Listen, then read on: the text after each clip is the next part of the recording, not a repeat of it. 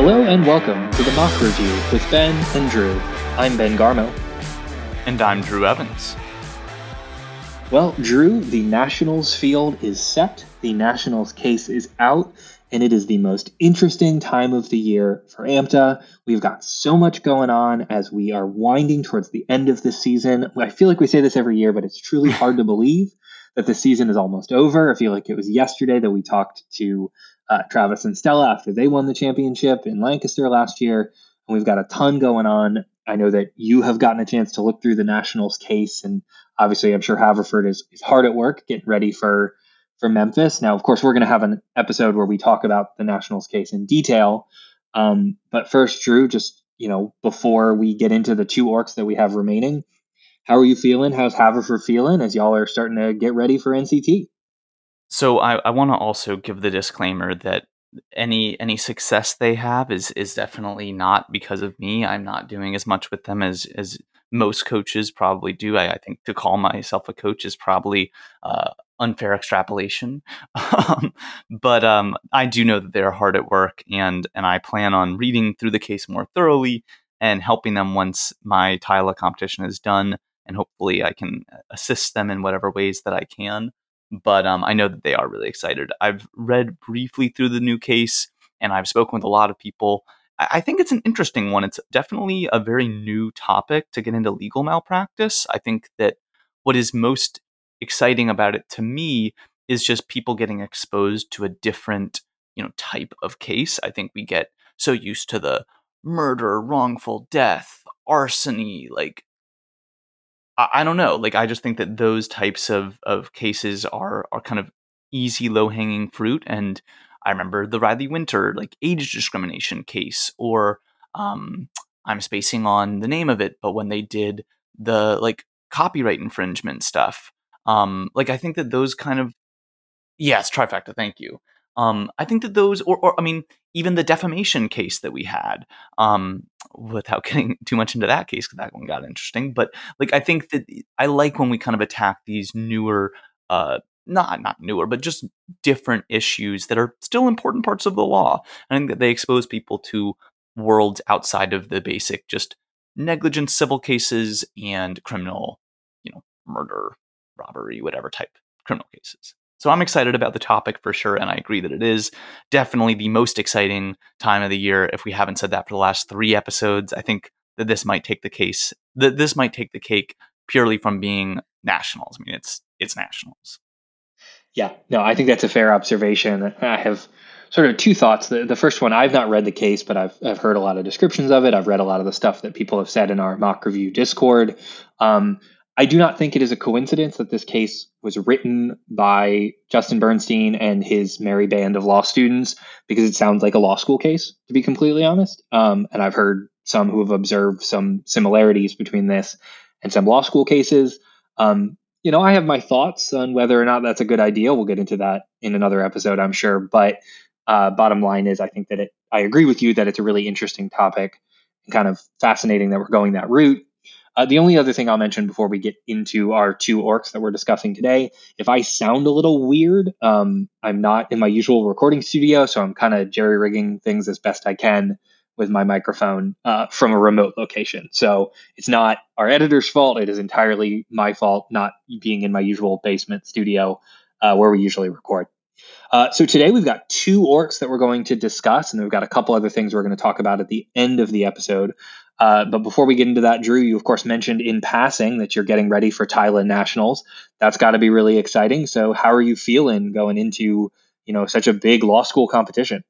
I'm really honestly I'm at that stage where I'm excited, but I'm also getting crazy nervous for it. I think that it's very odd to me. I think that there was definitely a lot of stress going into the regional tournament and wanting to do well there, but I think there's a just certain weight and gravity that comes with nationals at any competition that I'm really starting to feel right now. So I'm definitely getting excited for it. I just scrimmaged a few of, some past AMTA competitors that I'm still good friends with that compete. And I've got another one this weekend. So lots to look forward to. And I'm just having a lot of fun with it. But I know people are here for those orcs. So I'm happy to just get right into it if you want to take us to Cincinnati first, Yeah. Ben. That sounds great. All right, so we got two orcs to discuss. The first one is the Cincinnati Orcs. Like all orcs, this one had 6 bids. Those bids in order were Yale A with 8 wins and a 21 CS, Ohio State A, 7.5 wins and a 14.5 CS, Patrick Henry A, 6 wins and 18 CS and a 70.5 OCS, Indiana A, 6 wins and 18 CS and a 62.5 OCS, Cincinnati, 6 wins and a 15.5 CS, and Juniata A, 5.5 wins and a 10.5 CS. We had one A group team here that did not get out, and that was Northwood A. They were the A3 team. The reason they didn't get out was Michigan B actually managed to take ballots from them in round 4 in that A group versus B group round, and that meant that Northwood was not able to get through, and Juniata was able to grab that last bid. A couple quick observations here. We were in Cincinnati last year, and if I recall correctly, I think Juniata grabbed the 6th and final bid out of Cincinnati in last year's Orcs as well. So clearly, if I'm Juniata, keep sending me to Cincinnati, because clearly 2 years in a row they've done something right to be able to get out of there. An extremely impressive and eye-catching result from Yale to go undefeated, but to go undefeated with one of the highest bid CSs, highest CSs period that we've seen at any Orcs so far. The whole point of Bernstein's crazy system is to keep the CS down at Orcs. Yale manages to roll through, go 8-0 with a 21 CS. Look, this time of year when Yale is clicking, you got to pay attention. That's a really big deal. A couple other results here that caught my attention. Michigan State, who kind of broke out last year. We played them in round 4 in Cincinnati, and both us and them went to nationals. They did not get through, and the reason is, and they were B1, and in their A versus B round in round 4, they needed ballots, and they played Patrick Henry, and Patrick Henry won that round in order to get through. Now, what's interesting is Patrick Henry obviously had a very, very strong weekend, but their one blemish, the reason they went 6-2, is in the high pairing. I assume in round 3 they dropped a -1, -8 to Yale A, and I must say we've been not that far away a couple years over the last few nationals to having a Patrick Henry A versus Yale A national final round. In fact, if I recall correctly, the year that Yale finished runner-up to us in 2021, I believe Patrick Henry A and Yale A played in round 3 at nationals that year. So to see those teams go at it against each other, to see Yale get the win over Patrick Henry, definitely something that catches my eye in terms of a rematch possibility if they're in the same division, or a national final round possibility, just given how great both of those teams are. Drew, I've gone through a couple things here, but I want to leave some stuff for you. So what stood out to you about these Cincinnati results? Yeah, Ben, I think you really did cover a lot of the things I was going to talk about, but a few things I'll just add. First of all, Ohio State, I feel like they're one of those programs where for a little while they were, top 10, absolutely elite, and then they kind of dropped off a little bit. But to come here in their A team to go 7.5 with, a very close first round, which is a little bit surprising, I think, to Dayton, again, just a -1 and tie. And then to just clean house the rest of the way is very impressive. And their B team went 5-3, also extremely impressive and very encouraging. If I'm Ohio State, to kind of get back on track to being the type of team that goes, and is in the top 10 at nationals. So I think that they're a team that I'm keeping my eye on. A few others that I wanted to highlight, though, I think that we kind of talked a lot about like certain programs like Dartmouth and Pitt, UT Knoxville, like all right on the edge right there for making it out, not quite able to, but definitely some solid showings out of those teams.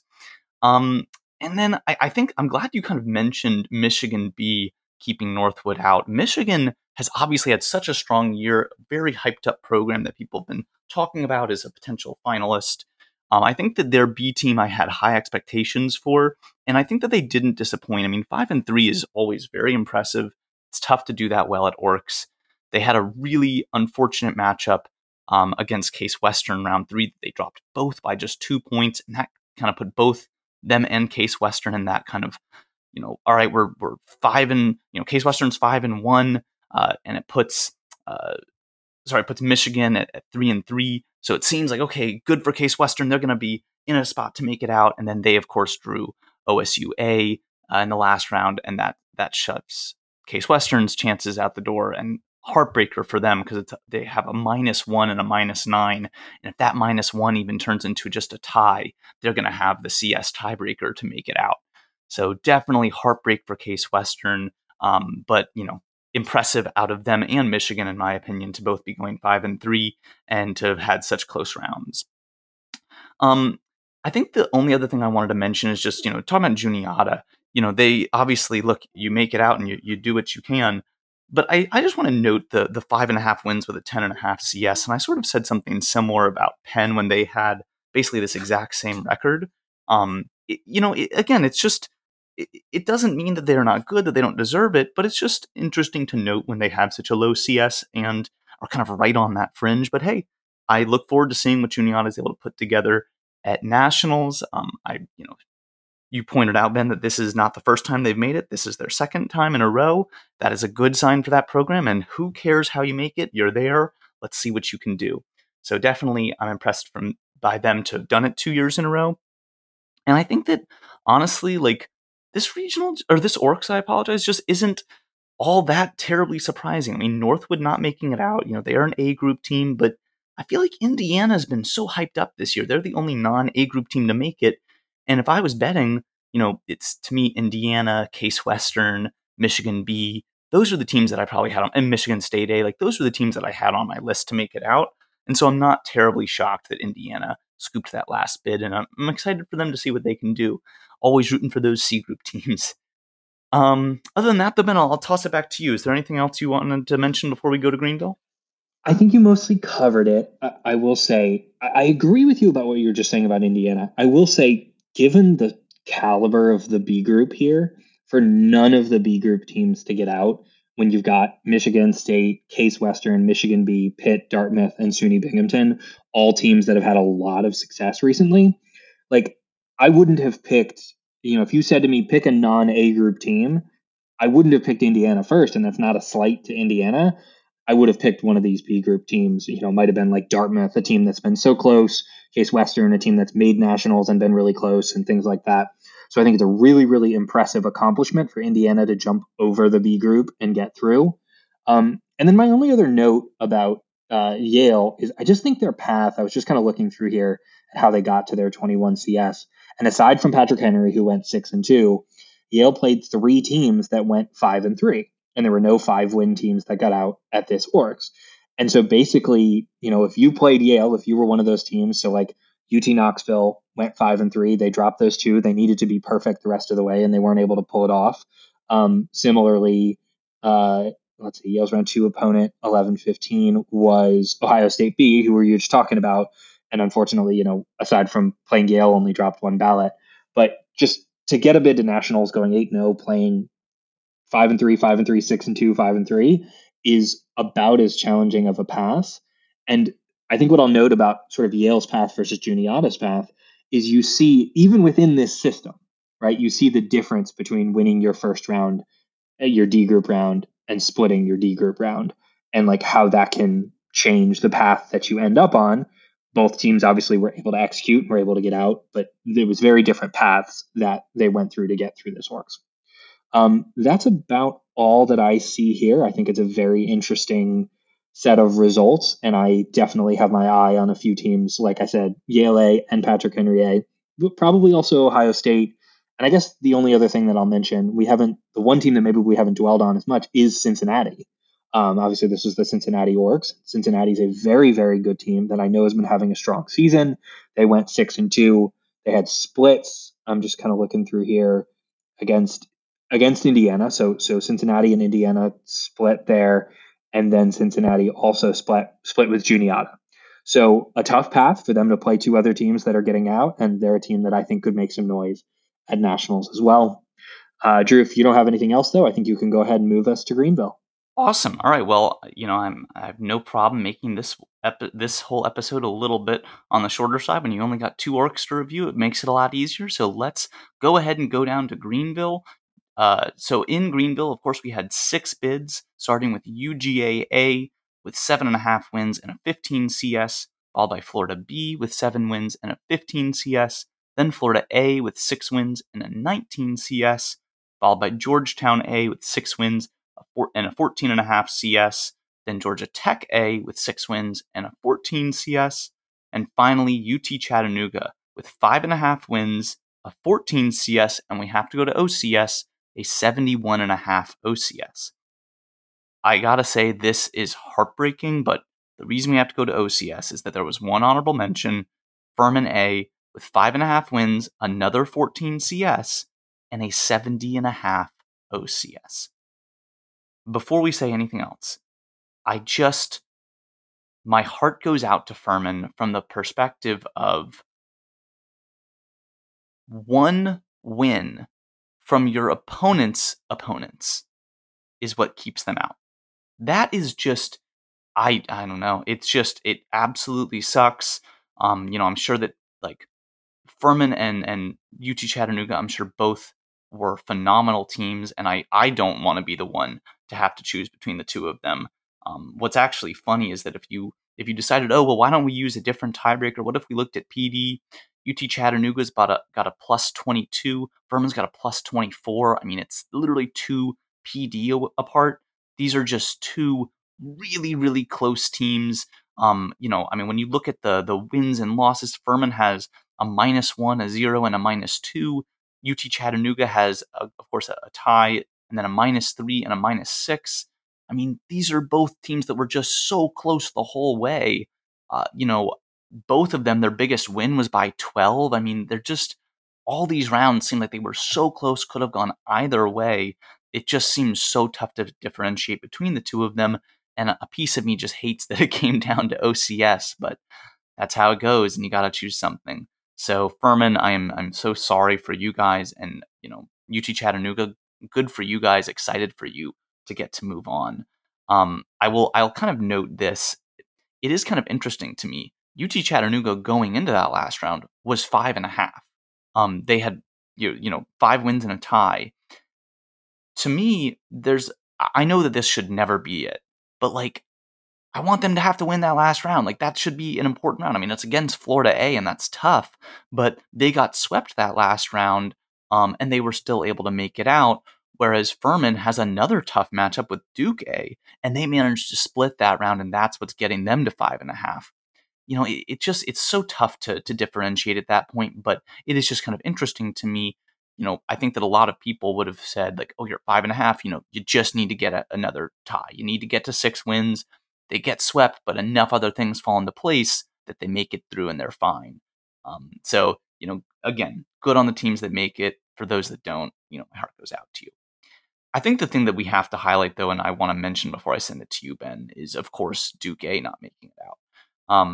I got to say, I think this is probably the biggest surprise of the weekend, and I think there's nothing else that's even close to it. Duke is an A1 team.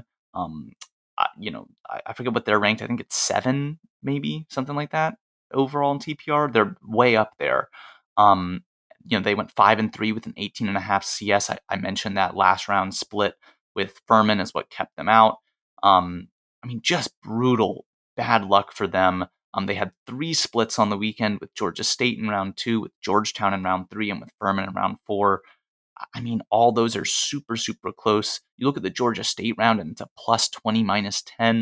The Georgetown round is a plus 2 -1.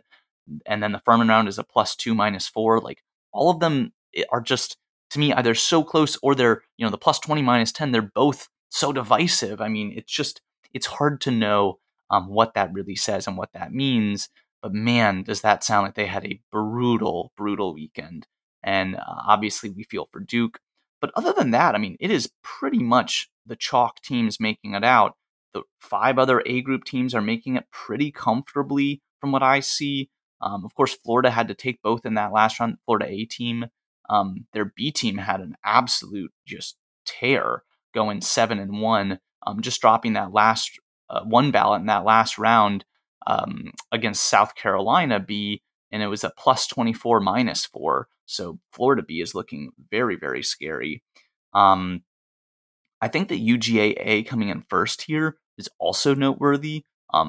Literally going, again, 7.5 was the best record anyone had until Yale A just did what they did. in the last ORCS, but 7.5 is always incredibly impressive from anyone. And, they did it by sweeping Florida A. And I mean, that Georgia A, Florida A is, probably the two best programs in the South, arguably, going head to head. And Georgia took it comfortably. A plus 15, plus 14 is definitely not what anyone was expecting, and definitely very encouraging if you're Georgia and you're looking to kind of break into that final round territory. So exciting for them. Obviously, Florida's depth on full display here, and just like I said, I mean, heartbreak for Duke, but exciting for everyone else. Ben, I definitely, there's some other things to chat about here. I'll toss it over to you for what else you're seeing here.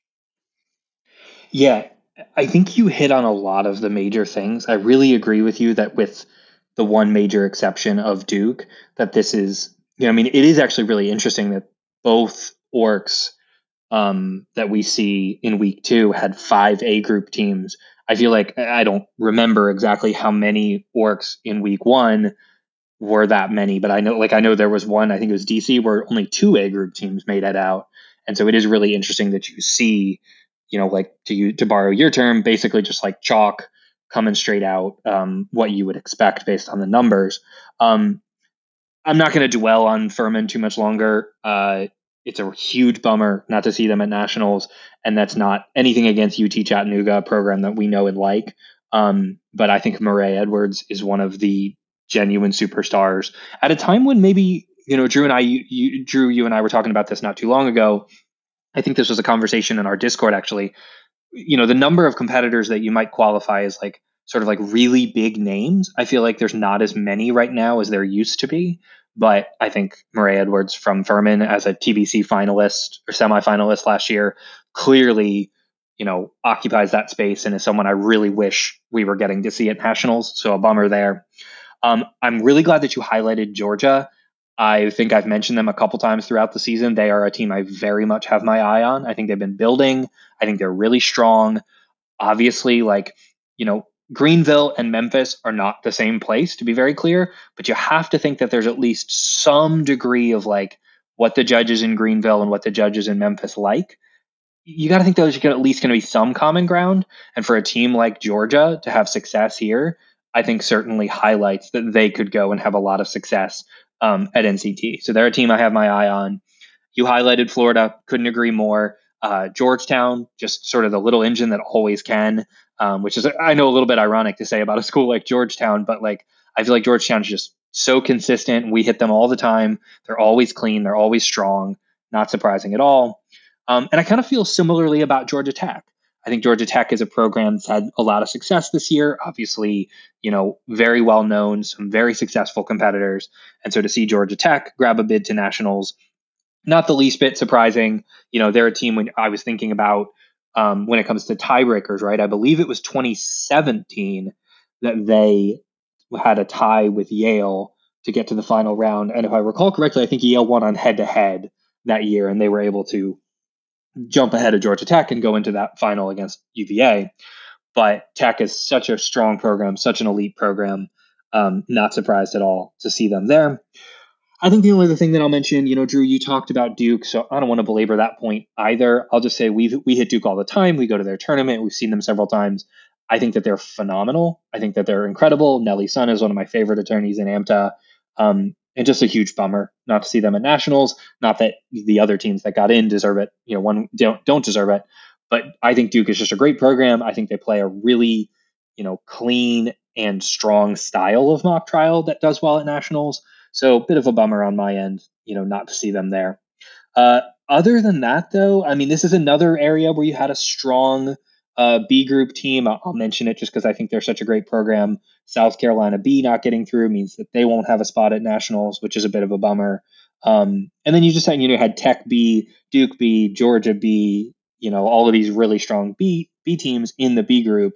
So just a really, really tough ORCS. And obviously, with one exception, it was sort of the top teams that rose to the top here. That's about all that I saw here, Drew. Anything else on your end before we wrap up the ORCS we were talking about this weekend? There are two things I wanted to mention really quickly. One is I wanted to shout out a name, and I gotta say, I don't remember if I actually said his name before on the podcast, or I just have thought it. But back in my days coaching Galloway at the high school level in Georgia, I remember we got to the state tournament and lost to this team that was very good, and they had this one attorney who was excellent. His name was Brian Walker, and I remember watching him go and being like, "Wow, that kid is going to be at TBC one day. He's just phenomenal."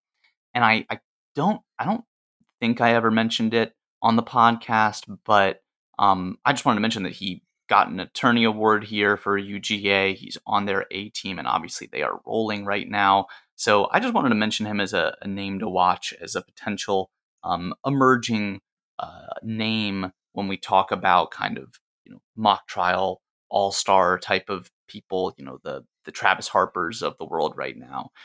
I kind of think that he might be a name we start seeing a lot of. And of course, you mentioned Mara Edwards. She's at the top of that outstanding attorney list, but just another one to keep your eye on, I think. I want to see how Brian Walker does at nationals, but I think he's definitely one that I'm paying attention to. The other thing I wanted to mention very quickly is just kind of a shocking and a disappointing result for them. Georgia State, after they did so well at regionals this year, their first day, or I should say their first two rounds, they go 3-1 against their A and B teams. And I mean, you got to be feeling, they took one off of Duke A. If you're Georgia State, you're like, holy cow, we're 3-1 going into our round C and D. That's got to be, we got to be good. And then they go 0-4 against their C and D and don't make it out. It just feels, so gutting to, kind of get it done on the hard end and then not able to clean up on the other. But again, it's tough. I mean, there are no really bad teams at ORCS anymore. Everyone has earned their spot there, and it can be tough to make it out. So I just wanted to mention that. It's just kind of I feel bad for them.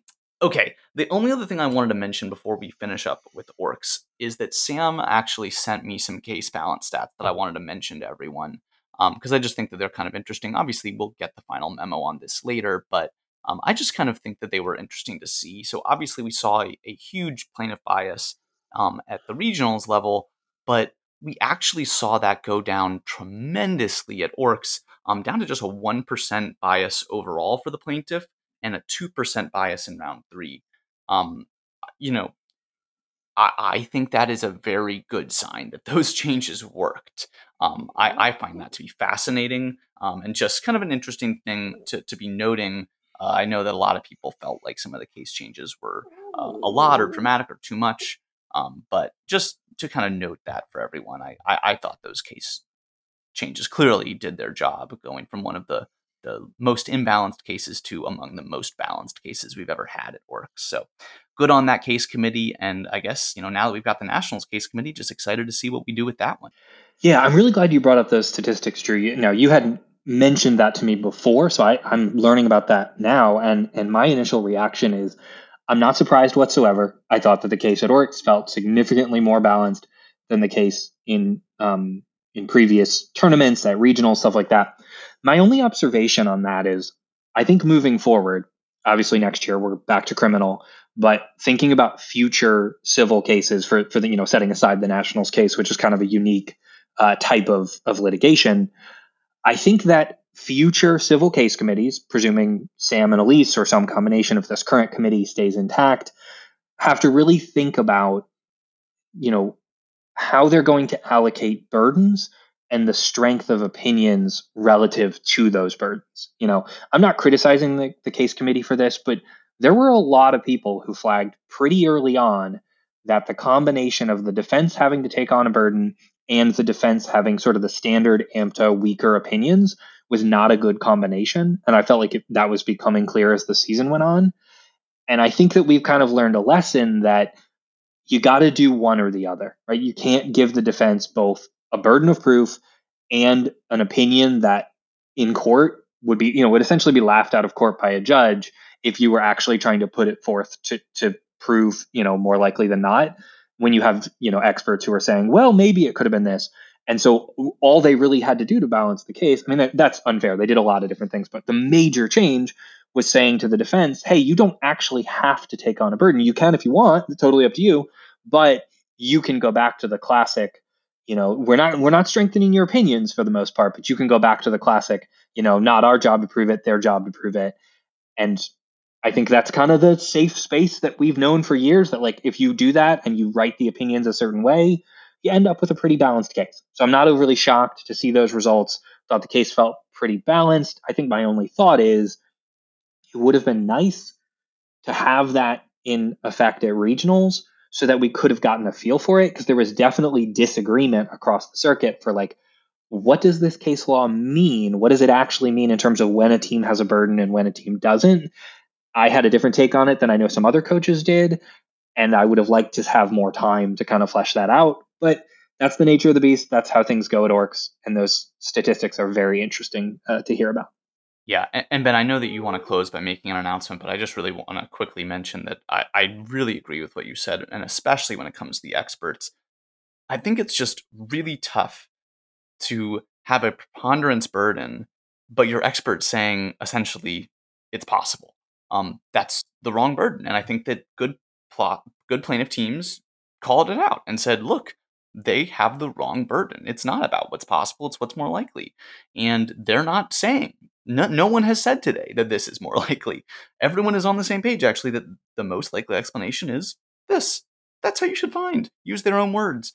And that's tough for the defense to overcome, without cheating or doing something they're not allowed to do. So anyway, I think that you're right to mention it. I'm glad that changes were made. I think that it could have been nice for regionals, but I do think that I'm glad they just eventually got made and that ORCS was balanced as it was. So Ben, I'll toss it back to you. I know you have a final announcement you wanted to close with. Yeah, so obviously this is a little bit of a shorter episode, so we won't dwell on this for too long, but we're recording this the week of March 20th, and we're getting ready to launch into national season. But I just wanted to mention, so I let my program know this yesterday. I'll probably post something on social media later this week or something like that. But I informed my program yesterday that I am actually stepping down as head coach of UMBC mock trial, effective probably in the next couple of months. Look, this podcast isn't really about you or me, and so I don't want to spend endless amounts of time talking about stuff that doesn't pertain to most of the community. But I figured I'd just sort of mention it. I'm not going anywhere. You'll still see my face around AMTA. I'm hoping to step up the amount of advertising and outreach that I do on behalf of Maryland Law, my law school program, which will now be my pretty much exclusive focus. And I'll likely stay involved at UMBC in some form of advisory capacity. We're still kind of trying to work that out. But it turns out running two programs at the same time and traveling with two programs at the same time is really, really hard, and it's taxing and tiring. And I just kind of realized after, eight and a half full seasons as head coach of UMBC mock trial, and any of you who know me well know that I don't half-ass this. Like, if I'm going to be head coach, I'm in it. I'm on the road. I'm working with every student as much as I can. And I just don't have the energy to do that with both programs. And I really want to continue to build on the success that we've been having at Maryland. So we're working on a transition plan at UMBC. We're not going anywhere. I know we didn't make nationals last year, but we fully intend to be back there in Chicago next year. I'm confident we're going to have a great person or people taking over, and we'll announce that in the next couple of weeks or months. But I just kind of wanted to mention it to our listeners because, there's a lot of you out there who, I feel like I don't know if you feel this. I know you're not at AMTA tournaments as much as I am these days, but this year I feel like once or twice or three times at every tournament that I'm at, somebody comes up and says, "Hey, big fan of the show. It's really nice to meet you." And I don't say that to brag. I say it to say, I think this is such a cool community that we have the really good fortune of being a part of. And I definitely don't want to lose that. I'm not going to, step away from that or anything like that.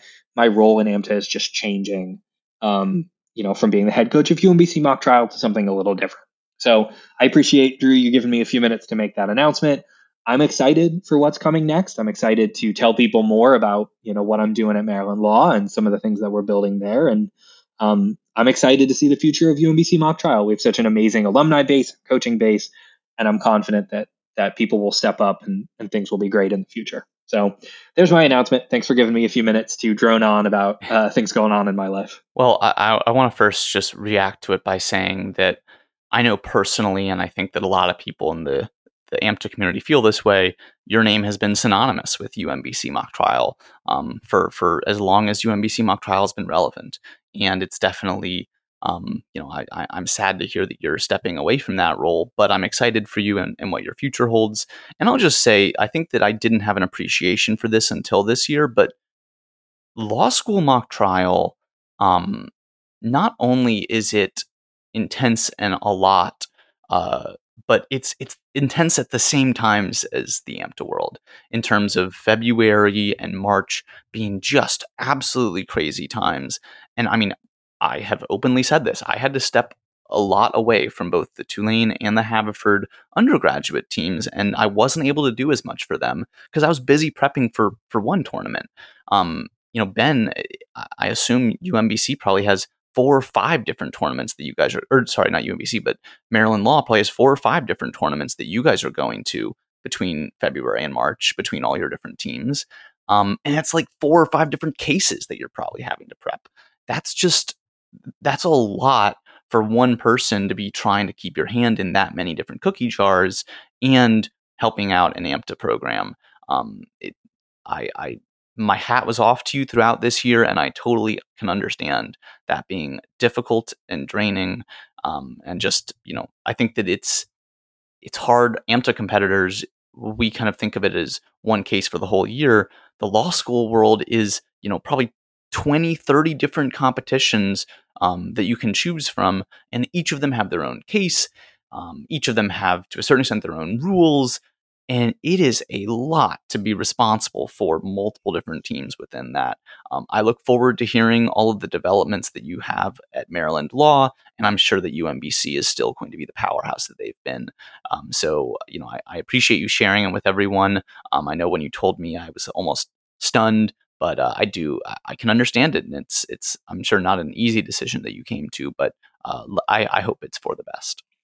Yeah, it was a brutally difficult decision to make. It's been, UMBC has been such a labor of love, and will continue to be in whatever function that I'm able to assist in. But, this iteration, because we did have a previous iteration before we went dormant in like the mid 2000s, but this iteration began in 2011, and I was on that team. So for the 12 seasons we've existed, I've been involved in some capacity, be it as a competitor, as an advisor, and then as a coach for all 12 seasons. And I certainly will continue to help guide the program. I love UMBC as a program with all my heart. To win a national championship at my alma mater is like literally a dream come true. And so, yeah, I appreciate the kind words. I've chatted with a couple other coaches who know this information, and they've all been very kind and said nice things and been, far too effusive in their thoughts. So I appreciate all of that, and I'm just really excited to see what happens at Nationals. I think we've got a lot of really cool things coming down the pipe.